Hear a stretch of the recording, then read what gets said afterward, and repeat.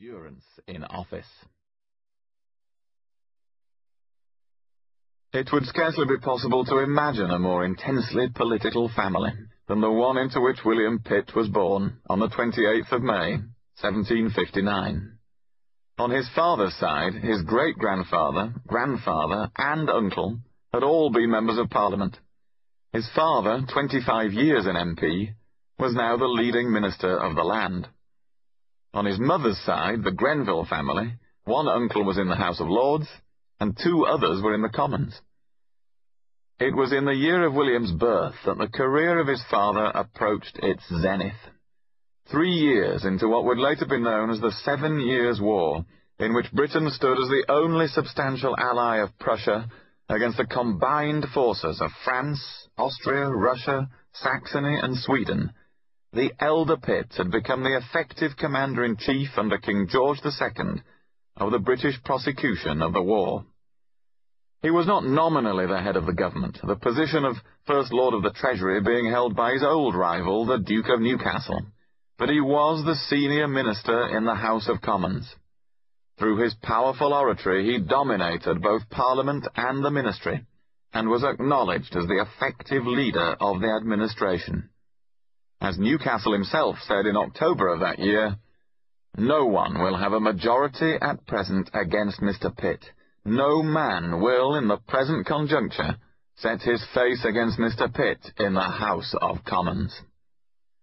From taking office at the age of 48 in 1756 as Secretary of State for the Southern Department, in the 18th century a British cabinet contained 2 Secretaries of State, compared to 15 today, and the Secretary of State for the Southern Department dealt with matters relating to southern European countries, including France and Spain, Pitt had become the principal source of ministerial energy in both organizing for war and in preparing a strategy for Britain to do well out of it.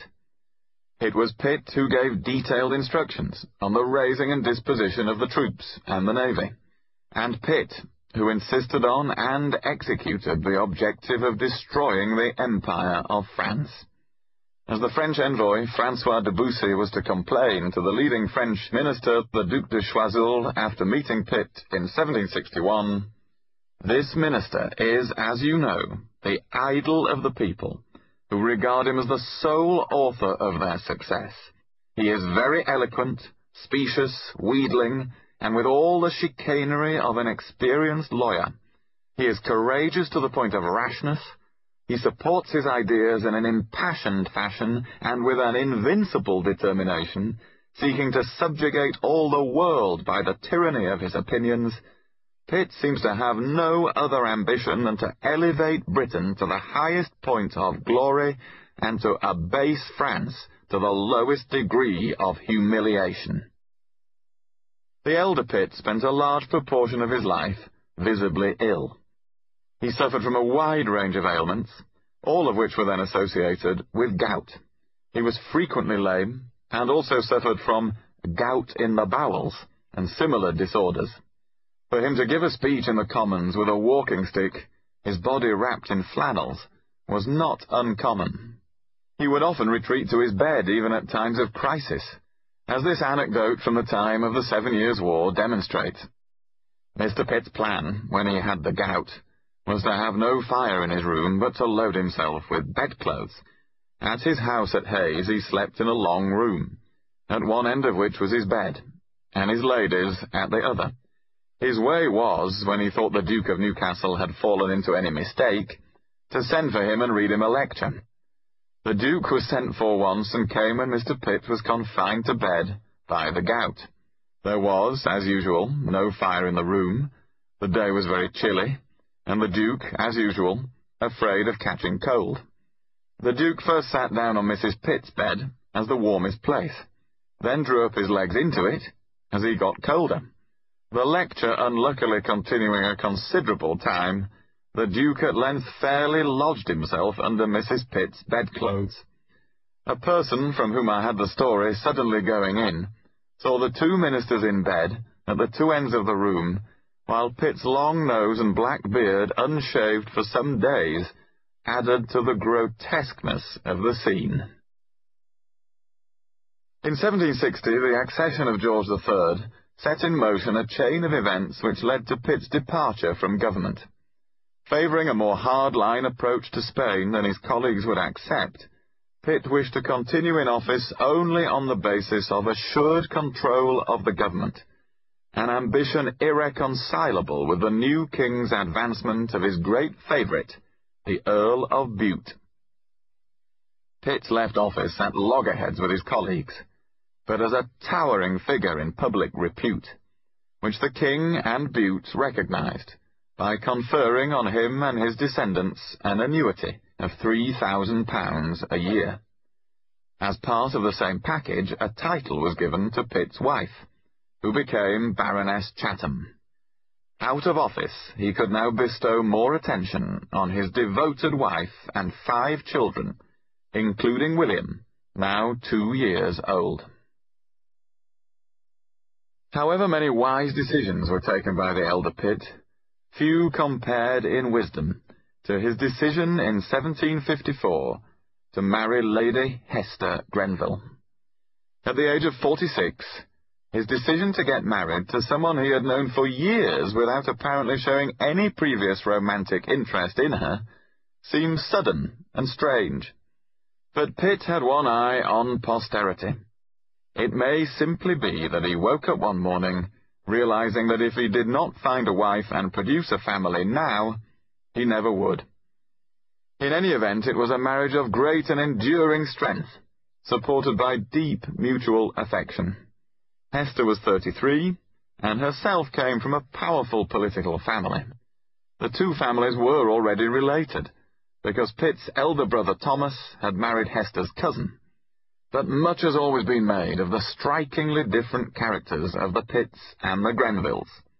Where the Pitts were demonstrative, emotional, and argumentative, the Grenvilles were cool, methodical, and loyal. Pitts had a spirit of adventure, Grenvilles an inclination to caution. And where Pitts enjoyed foreign and military matters in politics, Grenvilles were more at home with finance and administration. The seemingly better balanced personality of the younger William Pitt is often ascribed to the fortuitous combination of these contrasting traits, although one of his biographers has commented, "In the son, still more in the other children, was a full measure of the Grenville starchiness, which unhappily dulled the Pitt fire and brilliance." Most other commentators have concluded that alongside a brilliant and impetuous father, the younger Pitt was fortunate to have a mother who had resilience, a calm temperament, and an unfailing sense of duty. The young William Pitt was born at Hague, near Bromley, in May 1759, after a labour rather severe, the 4th child in 5 years, after Hester, John, and Harriet. The 5th and final child, James, was born 2 years later. It is clear that William soon emerged as a particular favourite of both mother and father. Hester wrote within a few weeks of his birth, "I cannot help believing that little William is to become a personage."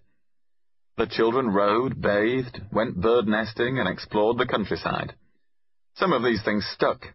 The younger Pitt rode regularly for exercise throughout his life, and inherited from his father a love of landscape gardening for relaxation. But even in his earliest years, he did not put outdoor pursuits at the top of his list. He showed early on a sharp intellect, highly advanced powers of speech and memory, and a clear interest in public affairs.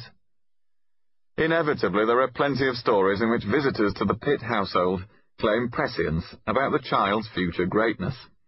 Lady Holland, mother of Charles James Fox, is meant to have said, "I have been this morning with Lady Hester Pitt, and there is little William Pitt, not 8 years old, and really the cleverest child I ever saw, and brought up so strictly and so proper in his behaviour that, mark my words, that little boy will be a thorn in Charles's side as long as he lives."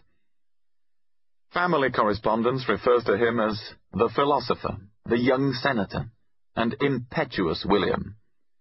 In 1766, when he was 7, his tutor wrote of him and his sister, "Lady Hester and Mr. Pitt still continue to surprise and astonish as much as ever, and I see no